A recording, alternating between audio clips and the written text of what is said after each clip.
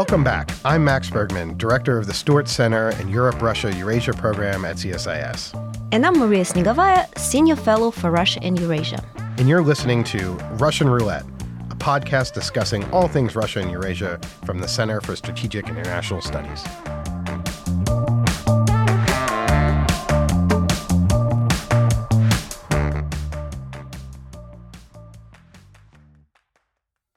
When Left Moves Right, the decline of the left and the rise of the populist right in post-communist Europe. This is the title of the exciting new book from Dr. Maria Snegovaya, our very own CSIS senior fellow here on the Europe-Russia-Eurasia program. The book is out today from Oxford University Press. As our regular viewers know, Maria is known for her Russia commentary. This book is a little bit different. It is focused on the politics of Europe, in particular the politics of post-communist Eastern Europe, and essentially how the politics have shifted over the last number of years, and particularly over the last few decades. We are also joined today by Dr. Dan Kellerman. Dan, thanks so much for joining us. He's joining us all the way from Portugal. Dan is a senior associate non-resident fellow as part of the Europe-Russia-Eurasia program here at CSIS. He is also the McCourt Chair at the McCourt School of Public Policy at Georgetown University, where he focuses on the European Union, law and politics, comparative political economy, and comparative policy. So, Maria, let's jump right into the book. Congratulations, first of all. It's out today. Everyone should run to the store. Well, first watch the event, then run to the store and buy the book, or you can buy it online. But, Maria, let me give you the floor. Why don't you sort of give an outline of what the book is about and why you wrote it. Yeah, and thank you very much. I wanted to start by thanking the CSIS, Max and Dan, for taking time to do this for me. To our audiences, so first of all, as a School of Russia, why do I also focus on post-communist Europe? Well, it's kind of ironic in the sense that at the time when I started my a deep dive into my PhD, it was back in 2013, and it felt like Russia was off the radar in political science. So much for our ability to forecast the future.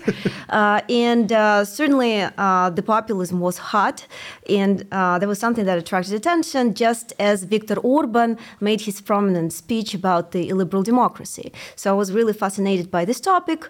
But then, of course, the relevance of the topic kept fluctuating, and by the time I finally signed the contract, I was quite disappointed, thinking that nobody will be interested. Well, go figure. Unfortunately, for better or worse, I guess for better for me and worse for the rest of the world, potentially, the topic still remains quite relevant in 2024 as well. And to our audiences, I wanted to flag that one of the key motivations behind writing it, for me, as I call myself a recovering economist, since my recent undergrad is actually in econ, and then I later shifted into political science, was to try and understand the basic foundations of sustainability of contemporary democracy. So the key kind of inspiration goes beyond just post-communist region, which is fascinating for sure. But one of the goals is to demonstrate that the idiosyncrasy of the region is a little bit overstated. And as a matter of fact, we tend to see parallel processes unraveling across both Eastern and Western Europe, and of course the United States more broadly. Now, what's the book about? Full disclaimer, I should start by saying that I'm actually a student of Evgeny Yasin, who is a very prominent pro-market reformer in Russia. So I do not certainly have anything against the market per se. But the book does talk about political cost of adoption of pro-market or neoliberal reforms, in particular the austerity reforms, by a particular type of parties, especially the left parties. What essentially I argue shortly is that when left parties, social democratic parties, ex-communist parties, specific for post-communist region, adopt these radical pro-market neoliberal reforms, it actually ends up being quite consequential and costly for them in the long term. something that actually was not noticed by early studies of this process, which actually tended to celebrate the pro-market rebranding of many of the ex-communist parties, which used to be communists, but then rejected this Marxist dogma and adopted much more for liberal pro-market stance, becoming holier than the Pope sometimes in the embrace of the pro-market reforms, as one of my commentators in the book pointed out, ended up eventually de-aligning or pushing away the traditional electorates of the left parties. By traditional electorates, I mean economically vulnerable groups, working class electorates, or others who are not very nicely often described as transformation losers or modernization or globalization losers. These groups are the most susceptible to pro-market reforms because what are the pro-market reforms? We're talking radical decrease in redistribution, right? Trying to make the budget sustainable, decreasing the debt, perhaps elimination some of the social benefits. Usually those are the policies that are most important for economically vulnerable groups. And when their parties, the parties that they think are supposed to protect their interest, adopt these reforms, in the long term, this tends to push these parties away, these groups, the electorates away. And in turn, and this is the second part of the argument, that tends to provide an opportunity for other actors, often, as I show, populist right actors, who use a combination of redistributive appeals and also nativist, like anti-immigration appeals, to attract these electorates. As a result, we often see in the countries with so-called rebranded left parties, as social democratic parties declined in popularity, populist right parties grew. So these are not just coincidental processes. As I show, there's actually a causal relationship there. And I argue, to conclude, this is a very important dynamic to track because we actually don't want the populist right to be too strong in the societies. The adoption of very nativist agenda tends to be increasingly polarizing for these polities. The conflation of the competition along the cultural dimension and the conflation of economic liberalism with political liberalism allows these parties substantive after some time, consequently, to reject a lot of the important elements of political liberalism, hence the liberal democracy by Orban. So this is the dynamic that we need to watch very closely, given how consequential it has become for Europe and the West more broadly. Yeah, I think one of the main factors when you look at European politics and the current sort of seeming instability of a lot of governments is that the coalitions of many European countries, European democracies, and this is in Western Europe in particular, were very, it was sort of very boring. There would be a center-left party, a center-right party, and they just sort of every once in a while flip-flop who is in power. But now creating a coalition can be much more difficult because we've seen the collapse of center-left parties in particular in places like France, but elsewhere. And I think one of the fascinating things to me is you note that there's, we tend to have thought about this as sort of a clear sort of Eastern European story, the rise of kind of illiberal parties, Orban, Law and Justice, the far-right party in Poland that until recently was holding power. And that it seemed to be a pretty clear narrative, right? You had the 90s, it was post-communism that created a lot of dislocation. The former parties in power became center-left parties, but adopted pro-market reforms, therefore became unpopular. But then also other cultural issues emerged. But what you identify is that this isn't simply an Eastern European phenomenon. And I think what we're seeing right now over recently, I think your book sort of predicted this or predicts this. I know you weren't working on it for a long time, but we have far-right parties that, the main party in the second most popular party in Sweden, for instance. So why do you think there's this connection between Eastern Europe and Western Europe, despite the fact coming from very different starting points, especially in the 1990s. Yes and no. They're sort of coming from very different starting points. At the same time, they're actually coming from the same starting point. Now, first of all, the whole rebranding, the idea of rebranding, it started in the West in the first place. I actually start the chapter 1 by discussing the so-called third way, the rebranding which was actually pushed forward in the West by the Western left parties. Why did they suddenly decide to adopt more pro-market policies? That is because, first of all, it has become increasingly obvious in late 1970s in the West that these old school, hardcore Keynesian redistributive policies are not very sustainable. We'll remember great inflation, for example. So that wasn't going to work, especially in a world that was becoming increasingly globalized. So if you want to be competitive with countries like, China, you actually want to have more, less redistribution. You want to have a little bit less controlled economy and more openness in the economy, which in its turn was starting to erode all these social benefits that were offered to multiple groups. Plus, as these economies have become more post-industrial, so they transitioned away from this traditional industrial basis, the traditional electorates of the left party started to shrink. So there weren't just as many blue-collar workers anymore to vote for these parties. They realized they needed to expand their electorates, and that's why they started to slowly but gradually discuss this adoption of much more pro-market platform. One interesting example, rhetorically, is the switch, and you'll find it in many social democratic parties' platforms, from equality to equity. So it's like still equality, but not so much, that doesn't necessarily express itself in specifically social economic outcomes.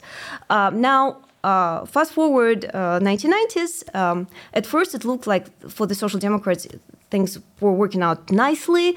They rebranded, and while they kept at first the working class traditional electorates, they were also able to expand into more middle class, upper white-collar classes, and therefore they were actually initially very successful electorally. At the same time, post-communist Europe starts to open up, and the old communist parties are faced with this dilemma where nobody likes them anymore because the communism obviously collapsed, and they really want to reject the past. There's a lot of great books, including Anna Guatemala-Busse, who has worked a lot specifically on how this rebranding has unraveled. And at first, it seemed like a great idea. Everybody's rebranding, and these ex-communist parties, they have traditional electorates that have nowhere else to go, so they'll vote for them no matter what. At the same time, they may become more modern, more rebranded, and expand their platform by also attracting the middle classes in corresponding societies, which were just starting to shape. Now, one thing that these countries did not realize is that the composition of the electorate was a little bit different for the post-communist Europe and Western Europe. First of all, post-communist countries are, to a lot of, still quite industrial economies, and very often the industries were actually relocated from Western Europe into Eastern Europe. I have a chapter devoted specifically to composition of electorates, working class combined, like the groups that belong to those professions still constitute up to 2/3 of the electorate. And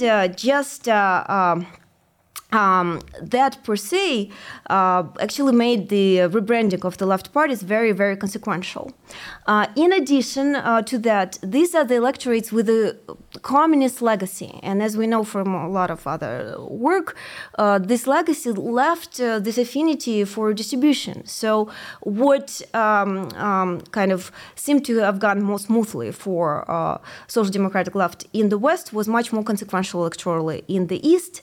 Last but not the least, in post-communist Europe, everything kind of happened at once, and the degree of transformation was much more radical. That's one of the reasons, by the way, why I started working on post-communist Europe too. Is just very convenient to study. There is just a very clear cut-off when everybody starts adopting reforms, and it's not as extended over time as we've seen in the case of the Western Europe. The process was somewhat delayed by the EU accession. Everybody wanted to be good students before the EU accession, so the electoral consequences of this rebranding wasn't felt until after the EU accession was secured in these countries. But once it was secured, this is when post-communist left parties felt really serious consequences of their choices. This is when the electorates said, "Hey, that's it. We can't take this anymore." As alternative actors, like populist right actors, emerged and appealed to these groups. In the West, we've seen this dynamic unraveling along very similar fashion, but it was much more extended over time and perhaps a little bit less consequential for the left parties just because of slightly different dynamic across both regions. Yeah, of course, the EU accession for most of these countries in Eastern Europe happened in 20 years ago, in 2004. And so then the period that you are starting to see the backlash is actually before the 2008 economic recession, but then accelerates even after further by the financial crisis of 2008. Exactly. Yeah. So you see these populist right parties start popping up and gaining in popularity straight right after the EU accession and all the way until now. Unfortunately, many of them are still quite successful electoral across the region.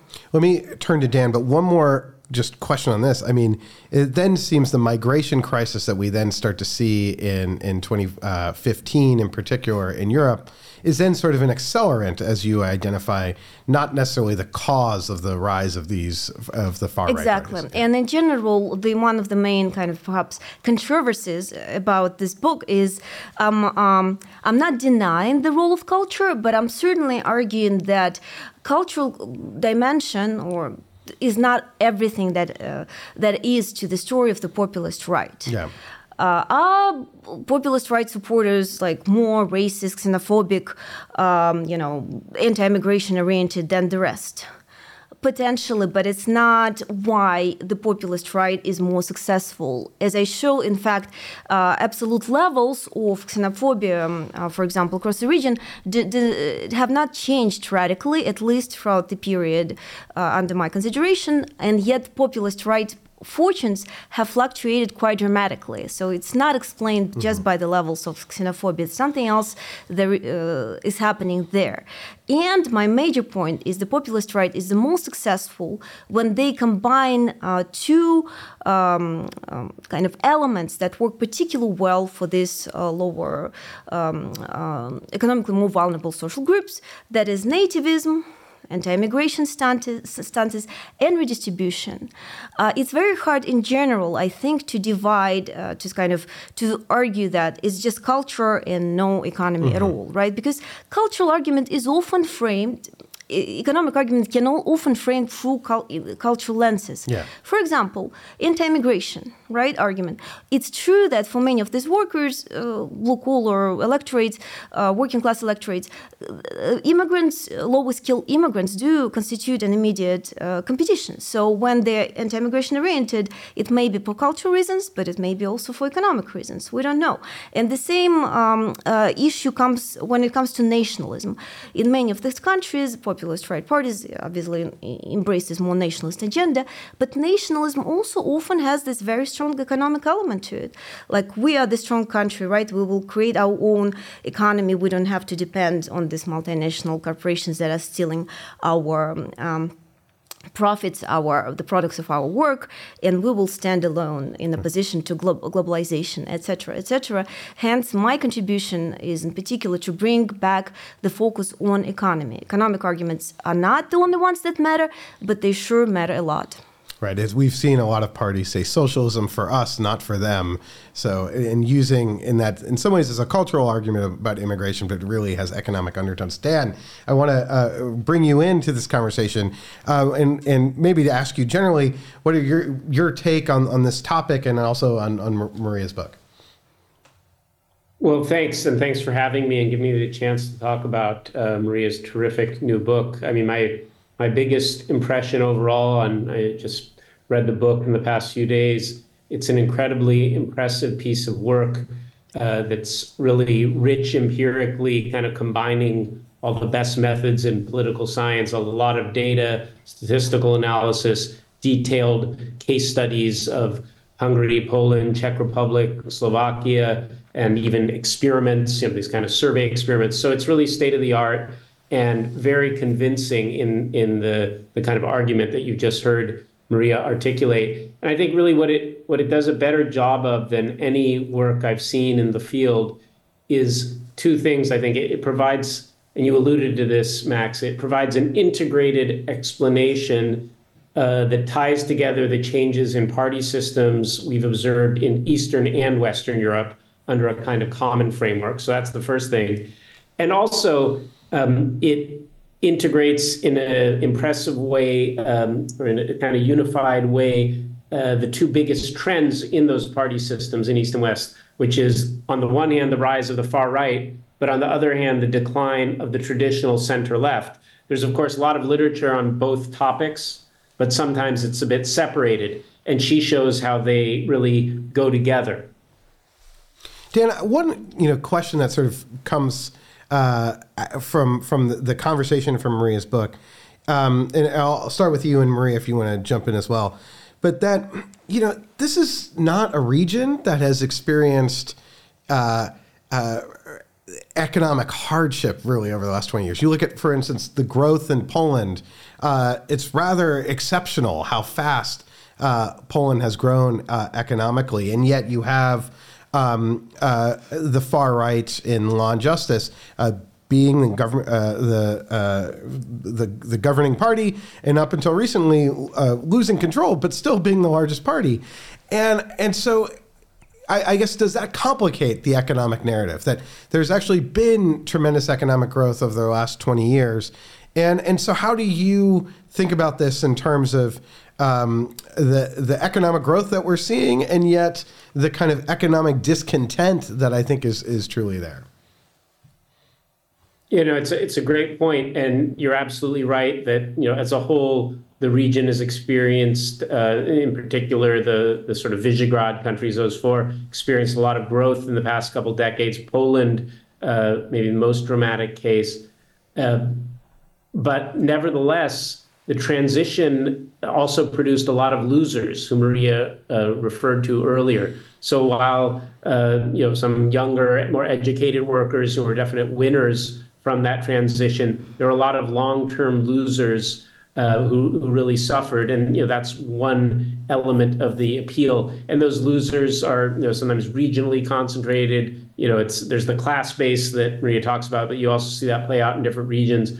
And I guess one little thing I'd add. This is almost a bit of a question for Maria, the one thing I'd problematize is sort of to say, while I think she does a great job of showing, the reasons why there was support for these populist far-right parties and a decline in support for the center-left, I do think it's striking that in some of these cases, let's say in Hungary and Poland, the populist center-right, once they got in power, of course, we saw them seize control over the media, manipulate electoral systems, all these kind of autocratic moves. And that kind of makes me question, well, if you're really so popular, why do you need to rig the system?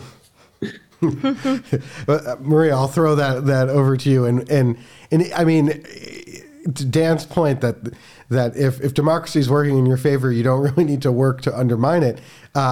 Is it because that there's that then they suddenly become the party of that's in power, and there's a reaction against them, and they're trying to hold on? How would you react to Dan's both questions are great. So on Dan's question, that's why I point out that I explained the rise of the populists, right? Not the sustainability in power, right?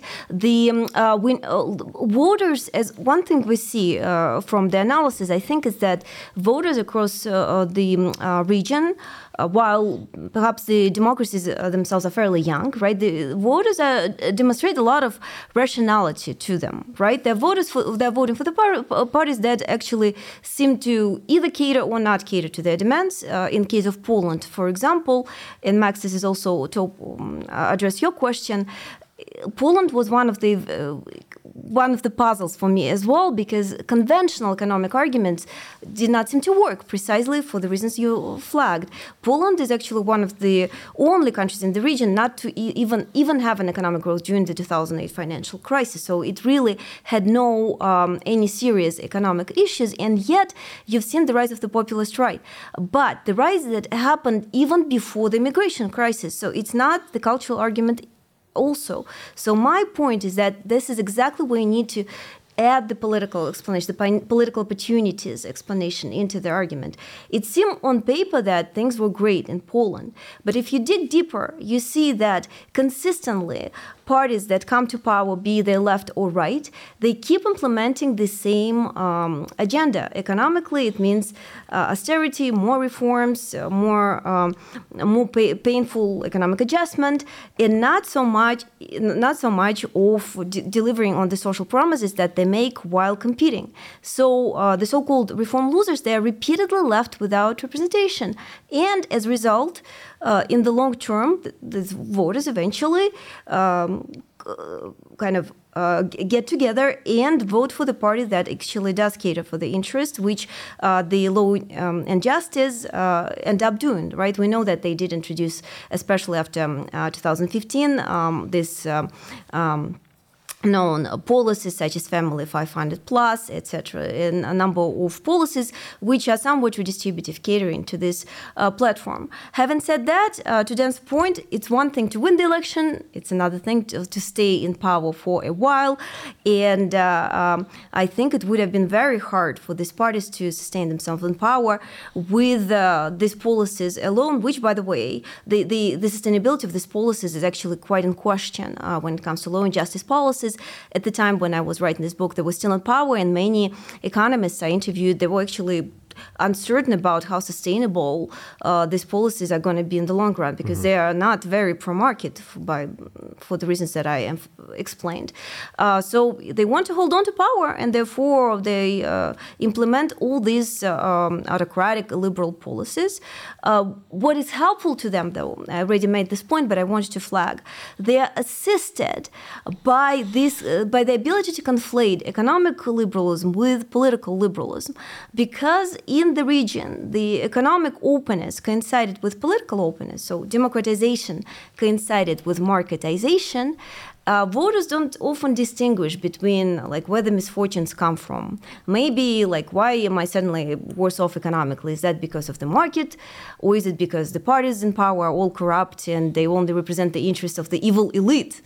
And that provides that sentiment, and that double opening provided these actors the possibility to conflate political liberalism and economic liberalism in the eyes of their voters, and therefore, as they backlashed against economic liberalism, they also introduced a lot of politically illiberal policies that Dan has referenced. So at least in my book, I'm able to answer that question, that they're able to successfully conflate both political and economic liberalism in the eyes of their voters. Dan, I saw you nodding along. I mean, it does strike me that the economic liberalism, that the far-right populists are not your sort of traditional economic conservatives, that they're reacting against the market liberalism. And do you agree that that also becomes sort of a glide path into both illiberal, but also sort of the strongman style politics that we have seen in sort of Viktor Orban's Hungary?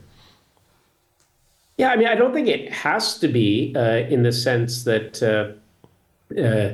some of the sort of welfarist policies, that they've embraced could have, and as Maria points out, have been embraced.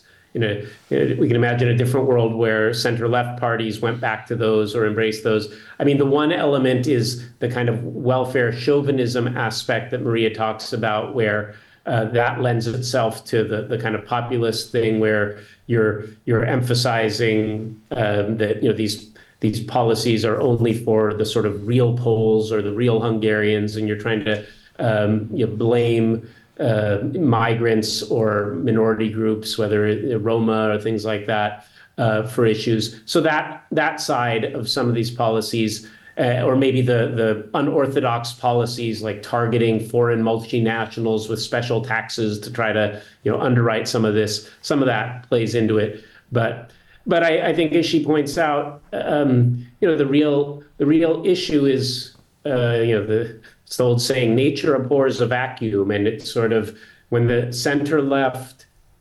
basically abandoned this kind of welfare state agenda, not abandoned completely, but moved away from it more and more, and started being the actor implementing neoliberal policies. That created this opening, and then the far right cleverly melded these kind of welfare policies onto their far-right cultural appeals and nationalism, and it worked. And it was a winning formula, as she convincingly shows.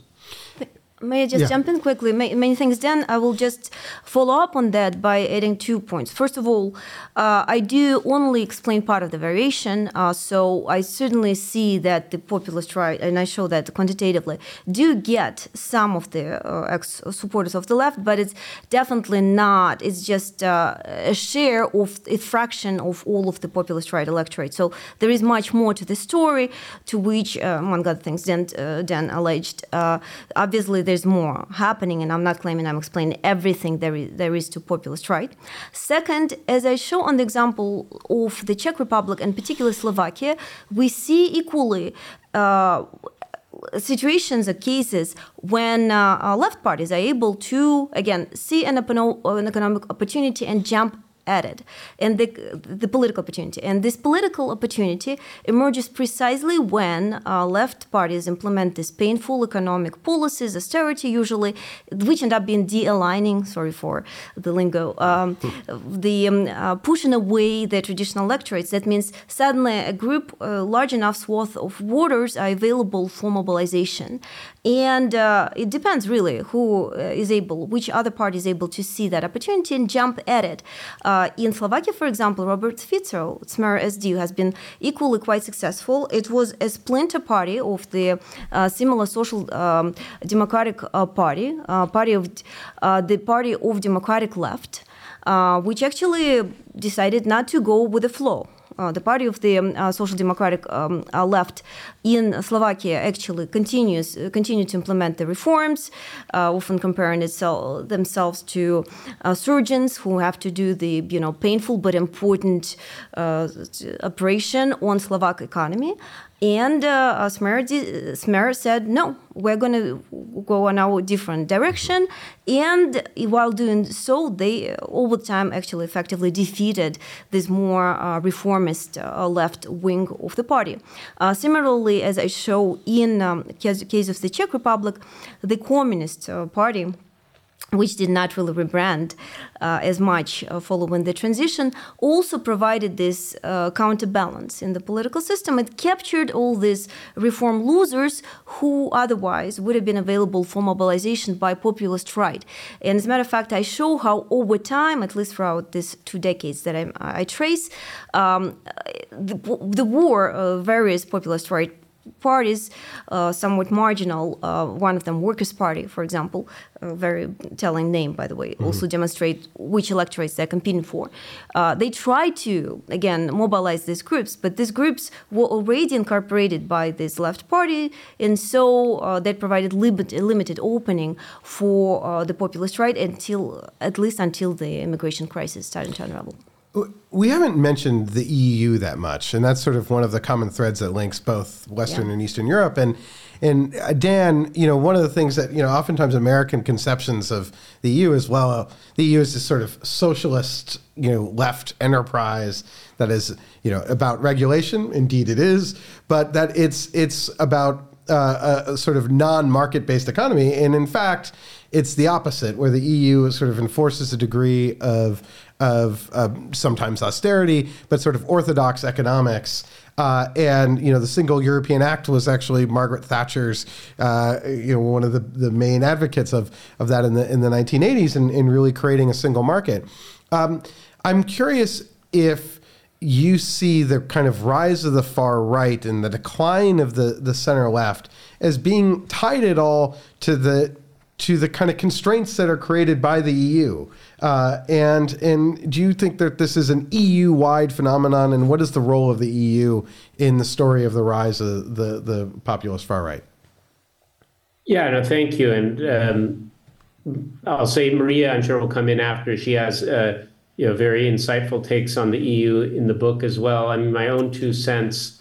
I think the first thing to say is just on this question, is the EU push right policies or left policies?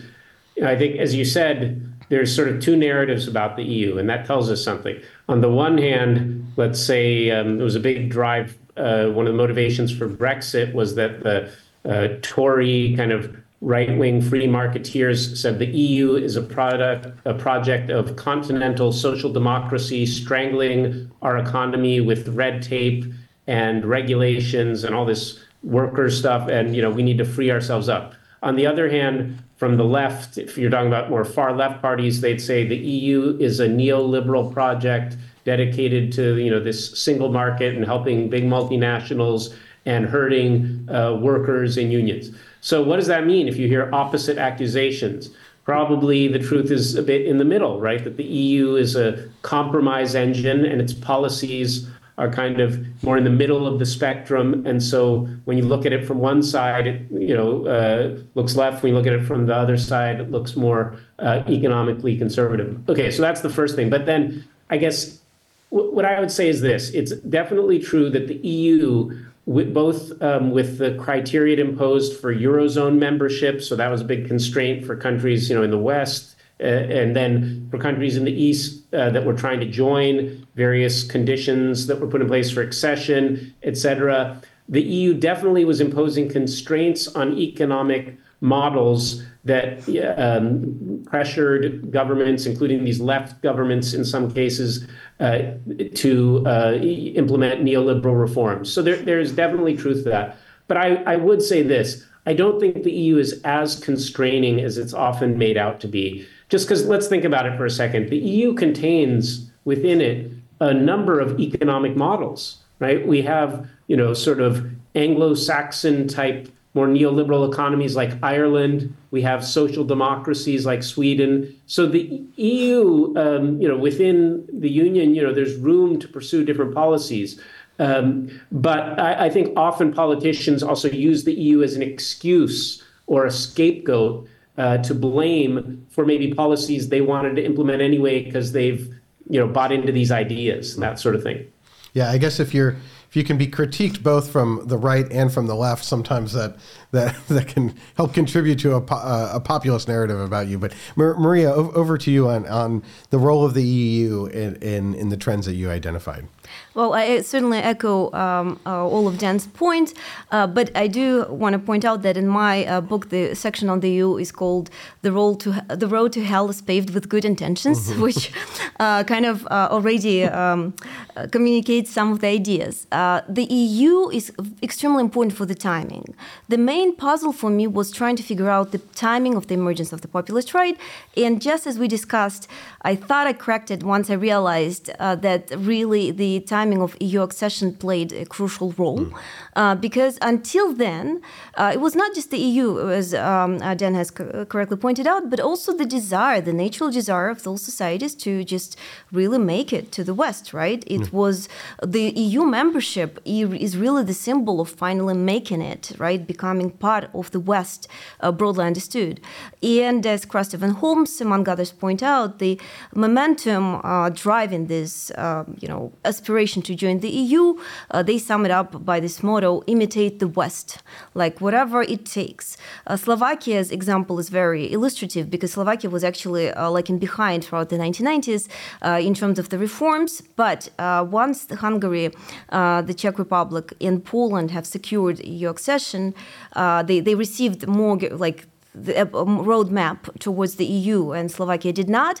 It created this huge momentum for many, many parties, not just left, but also right, in Slovakia to get together and finally replace a previous, more authoritarian government, which was in power throughout the 1990s. So certainly the EU, it was beyond just the EU, was just the inspiration of the societies. And it's also not just the EU, but also the IMF. The combined effect of both of those institutions, as I argue, was extremely important. But as the accession neared, once they secured the accession, several things have happened. So first of all, the carrots were like fewer, like less influential now that finally they got it, what they wanted. Simultaneously, the cost of the accession has become much more pronounced, and particularly consequential, at least according to my analysis, were the budget cuts introduced under the EU Maastricht criteria. There were a lot of protection policies imposed throughout the 1990s in many of these countries to protect local labor markets, among other things, which the EU accession, the reforms associated to the EU accession tended to erode, which in turn conditioned growing dissatisfaction across the societies. And again, when the accession was secured, it allowed a lot of leeway for various political actors to politicize this frustration. One good example would be Hungary's Fidesz, which actually, while they did adopt quite reactionist agenda already somewhat in late 1990s in response to the Bogros package, the first austerity reforms introduced by the left. Once in power, they won the first election in 1998. They actually continued along the same pathway towards the EU accession because it wasn't secured yet. Mm-hmm. It's not until mid-2000 and later that finally Fidesz really starts to rebrand and adopts this increasingly more populist agenda. Most data sets do not classify Fidesz as populist until 2010, actually, but you can argue a little bit before, but certainly not in 1998. And this is when they become most successful also electorally. They're much more flexible now in what they get to say because it's not going to cost them EU membership anymore, as we see a few things at all seem to cost EU membership to Viktor Orban. He seems really immune in that regard. And they allow, essentially, they receive a lot of leeway. Slovakia perhaps is the most illustrative in the way the importance of EU accession tended to erode the support for social democratic left. It was precisely with the impetus of hurrying up behind the other Visegrad 4 countries that the social left in Slovakia adopted these reforms. They were in a rush. The reforms were painful. They were successful. They were extremely successful. Slovakia has achieved remarkable breakthrough economically, but it really cost the social democratic left the control. They did win subsequently re-election, but afterwards the party collapsed and was replaced by what you can argue is a populist left, essentially. Smer SD, still popular in Slovakia until now.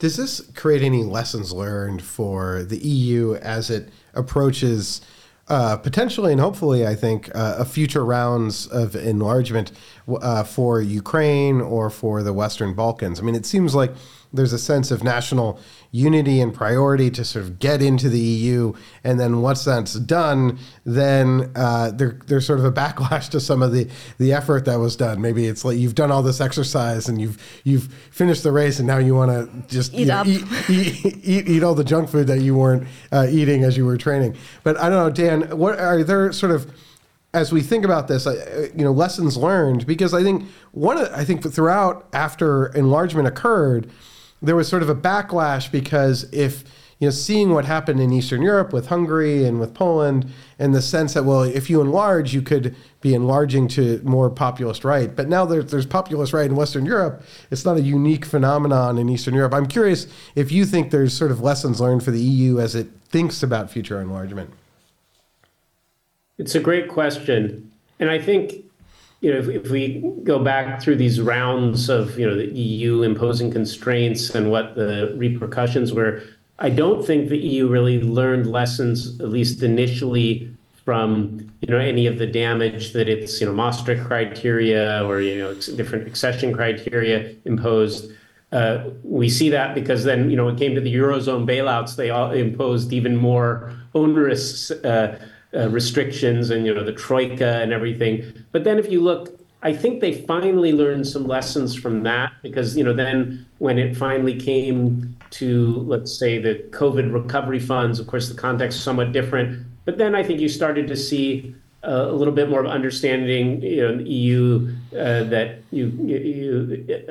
you couldn't follow that same template of micromanaging, demanding cuts, et cetera. So hopefully, when you pull all that together, the approach to Moldova, Ukraine, Balkan countries, we can hope they'll take some lessons about the potential for backlash. But honestly, I think it's too early to say, and it really just depends on the governments that come through, because it's not just the EU or the Commission or bureaucrats that are really demanding these criteria. It's governments and the Council. The EU is imposing a lot of constraints, often because German governments, believed in them. And so we have to see, what are the other governments represented in the Council. Dan, I'm glad you brought up the 2008 crisis, and because that seemed to, Maria, certainly give rise to the populism in the West, then fueled by the migration crisis. And now there's sort of a narrative, I think, that especially after the Dutch elections, where the far-right party led by Geert Wilders, where it was an election really dominated by migration issues. In Sweden, we saw something similar. That if there's now a debate that if the center of the political discussion is about migration, then the far-right does quite well. What do you think of that narrative, and do you think, how does migration sort of play in to the far-right? I mean, you pinpoint the economy, but now it seems like migration and immigration are really dominating politics on both sides of the Atlantic. By its very nature, the populist right for where I come from is going to be more successful politicizing the anti-migration agenda. And first of all, I think more broadly, right, beyond this book, populism is somewhat of democratic response to where corresponding electorates in societies perceive mainstream parties' failures, right? When they believe certain issues not addressed, there is this non-conventional, non-mainstream parties emerging, trying to take this agenda. Unfortunately, very often, the way they adopt this agenda is very detrimental for corresponding policies, specifically the far right. And in general, when the competition shifts to the cultural axis, we tend to get into the realm of identity politics, which is very polarizing. It's very hard for us to find common grounds this way. Therefore, I actually hope that the book will offer some policy solutions for the competition, to try and shift the competition back on the economic dimension, because it's much easier somewhat to find really acceptable policy solutions along the economic dimension, right? There are things to share there. I do make this point that when left parties try to radically rebrand themselves along the cultural dimension and compete with populist right on the specifically this anti-immigration platform, they unfortunately for them, they're not very successful, because they tend to break down the electorates, some of which may be willing to agree with this anti-immigration agenda, but others, usually more middle-class, white-collar groups, they're less susceptible to this agenda. So it's hard for the left to win back its traditional electorates without losing the white-collar support by adopting the anti-immigration agenda alone. More broadly, however, and this takes us back to the issue of the lessons learned for the EU, it seems, and the book is kind of hinting at it, that contemporary democracies are looking for a new balance, for a new status quo, because the old one, which relied on the social democracy, which emerged in the Second World War in the aftermath of the processes, which you could argue echoed something that we observe today, because 1930s in Europe was somewhat reminiscent in the sense that, again, you've seen a lot of disarray, crisis, and populist right far-right groups politicizing this resentment.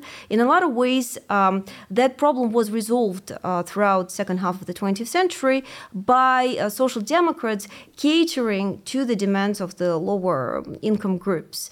Globalization and all these processes that we have discussed, also immigration, which is part of the globalization, have eroded that status quo that emerged throughout that period. And one of the problems, I think, with the liberal democracy today is that the new ideal balance is yet to be discovered. Social democracy is not what it used to be. Globalization, immigration, they're destabilizing for this old status quo, but the new one is yet to be emerged. These populist right parties are politicizing this idea of coming back, like make America great again, essentially going back to the old status quo, but it's non-feasible under this new economic dynamic, most likely. So the real answer to this question, I think, is yet to be found. I think until we get there, we are to witness this quite tumultuous period for liberal democracies in the West with various types of political actors, unfortunately, politicizing it. Right. I think, your book really points out the death of a lot of these major center-left parties, and that really seems, as we sort of look ahead, creates a degree of real political fragmentation, dislocation. It's sort of difficult to form coalitions. If you think about a number of countries, France, for instance, Macron basically destroyed both the center-left and center-right through the emergence of a new party, which then sort of unified the center. But then now in France, you have a party on the left and a party on the right and a party in the center, and the extremes. There's a danger that one on the extremes may win. So, as we look forward, Maria and Dan, do you see an era of just continuous sort of political instability where you have difficulty in Europe of governments forming coalitions? You think about the German government, Spain, for instance, with Pedro Sanchez, that in a more stable center-left, center-right situation in Spain, yet even that trying to form governments seems extremely challenging. So is this going to be an era fraught with sort of democratic political instability as we look ahead throughout the next decade? Maybe Dan, I'll throw that to you, and then to Maria. Yeah, and it's a great question, Max. And as you said at the beginning, I'm speaking to you from Portugal, and just maybe start here. Portugal and Spain, I think across Iberia, these were two of the places where it looked like the center-left had pretty successful models, right? Despite the decline of center-left parties in so much of Europe. But then here in Portugal, a combination of scandal and other trends in society is now, we're about to have elections in March, but you're seeing this was a country where there was no populist far-right party, but now this new party, Chega, is looking to get, polls are saying maybe 20%. They're going to be the number 3 party. So it just shows you how quickly things can change. Spain, I think Pedro Sanchez's model is worth studying, how he's succeeded and might be a role model for others on the center left. But even there, it's a very close run thing. We know he's just barely hung on in the last elections. And I do think things will be fraught, because what you've seen in many of the party systems is this increasing fragmentation of the vote across more parties. And the real question is, how do you maintain kind of moderate pro-democratic coalitions, that exclude populist, potentially autocratic forces, especially on the right, but potentially in some countries on the left, like we have that in Greece. And so that then makes the calculus more challenging for those parties. And then there's a lot of temptation for centrist parties to ally with these radicals for expediency.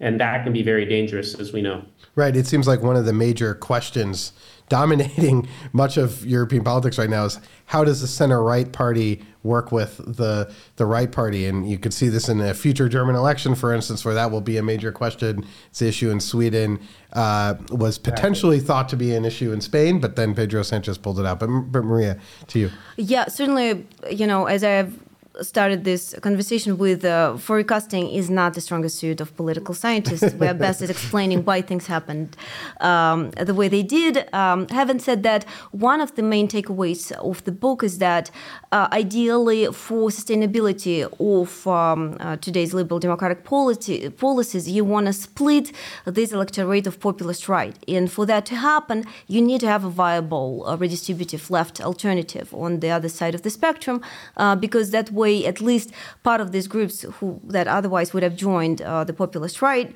electorates, they remain on the other side of the political spectrum, and that creates this like sort of checks and balances. Of course, like as Slovakia's case demonstrate, the left can also be populist easily, but usually less radicalized, less illiberal. The FISA, for example, has adopted also nationalist platform, but it's called Nationalism Light. At least throughout most of the period. So it's a little bit less polarizing, and the competition still unravels along the economic dimension rather than cultural dimension. So we are a little bit further away from this politicizing identity domain, which may become extremely dangerous, as we know from the history of the European continent throughout the 20th century. So unfortunately, no perfect recipes, and then, as correctly pointed out, all of the temptations and difficult calculus for the parties. But at least one lesson is clear. It's important to perhaps keep this electorate divided, and so there must be a competitive left, redistributive left option for these groups to go for. Having said that, overall, I remain optimistic, obviously, about the prospects of the Western democracy. I think there is a tumultuous period ahead. We're already throughout this period, in the midst of it. Eventually, though, if history is any example, any lesson, there will be a possibility for these parties to learn and perhaps to create new coalitions as the alignment and realignment of the electorates finally concludes with a new status quo. And when we think about the populist right, I mean, we have around 5 minutes left, but has there been evolution in splits within the populist far right, or different categorization potentially, where some far-right populist parties sort of maintain the kind of, they don't sell out, so to speak, that they remain sort of very anti-system, very anti-EU, and then others start to sort of resemble more like a center-right party. And you could argue that, Giorgia Meloni in Italy, Brothers of Italy, a party with neo-fascist roots, from the far right, very populist. Yet, in some ways you could argue she's governing as kind of a conservative center-right politician.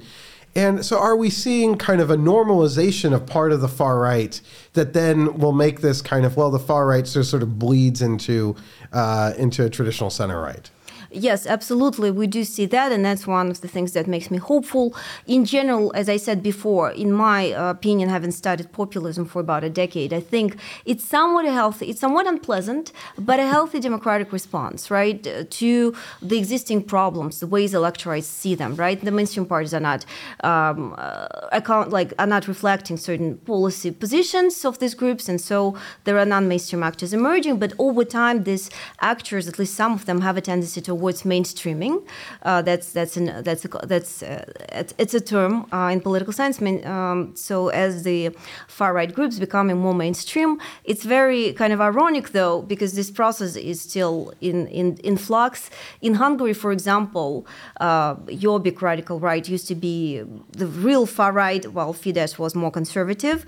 And over time, they kind of switched places. So in Hungary, this dynamic certainly did not unravel in the desired way. Now the largest party, Fidesz, is actually even more radical, as Jobbik actually has become more mainstream in an effort to expand its electorate, and even sided with actually Social Democrats in one of the elections in the past. So that actually is in process. But in general, yes, you do see this dynamic where formerly marginalized, radicalized actors are becoming more mainstream and therefore less dangerous for democracies. Another thing is, this is right up my rush, Russian, putting on my Russian hat, I also have done a lot of analysis of their position towards Russia.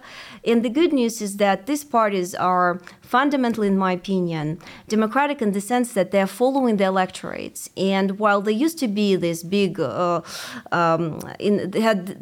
have this affinity with Putin's Russia, after the invasion of Ukraine, which really horrified many of the electorates, of even radical right electorate, populist right electorates across Europe, they shifted, as we've seen in Italy and other places. So they actually follow the electorates. They don't follow other. They're not maybe as, in a lot of ways, they're very opportunistic, but they're not ideological. Mm-hmm. And it has good news and it has bad news. The bad news is that, well, can we trust the electorates to make the right choice? But the good news is that there isn't like fundamental affinity with autocratic states there. It's more about what seems to be more politically feasible, politically attractive at the moment. And as long as we're able to keep their electorates in the mainstream, right, less radical, these parties will follow these electorates, hopefully, towards more sustainable liberal democracy going forward. Great. Dan, any final thoughts from you?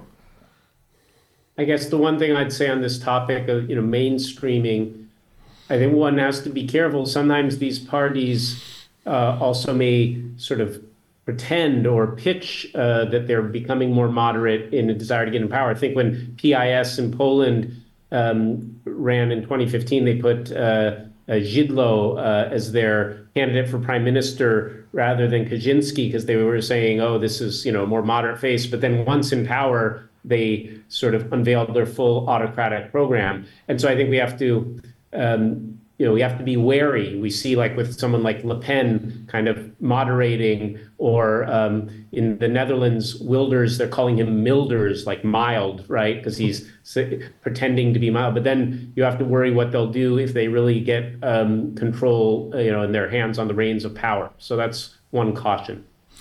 Well, Maria, thank you. I think one of my main takeaways, to quote James Carville, is that it's the economy stupid, and that when political parties take their eye off the economic situation, that tends to create real openings. But congratulations on what is a fantastic book.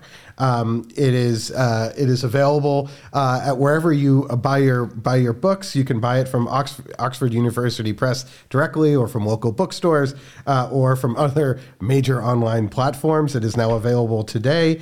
And additionally, if you like these conversations, be sure to take out your phones and actually subscribe to our podcast, Russian Roulette, where Maria and I co-host and have great exchanges with numerous experts on Russia and the war in Ukraine, and as well as our other podcast, The Eurofile, where we often hear guests like Dan talk about all the things that are happening in Europe. So thank you so much for joining us, and we'll see you next time.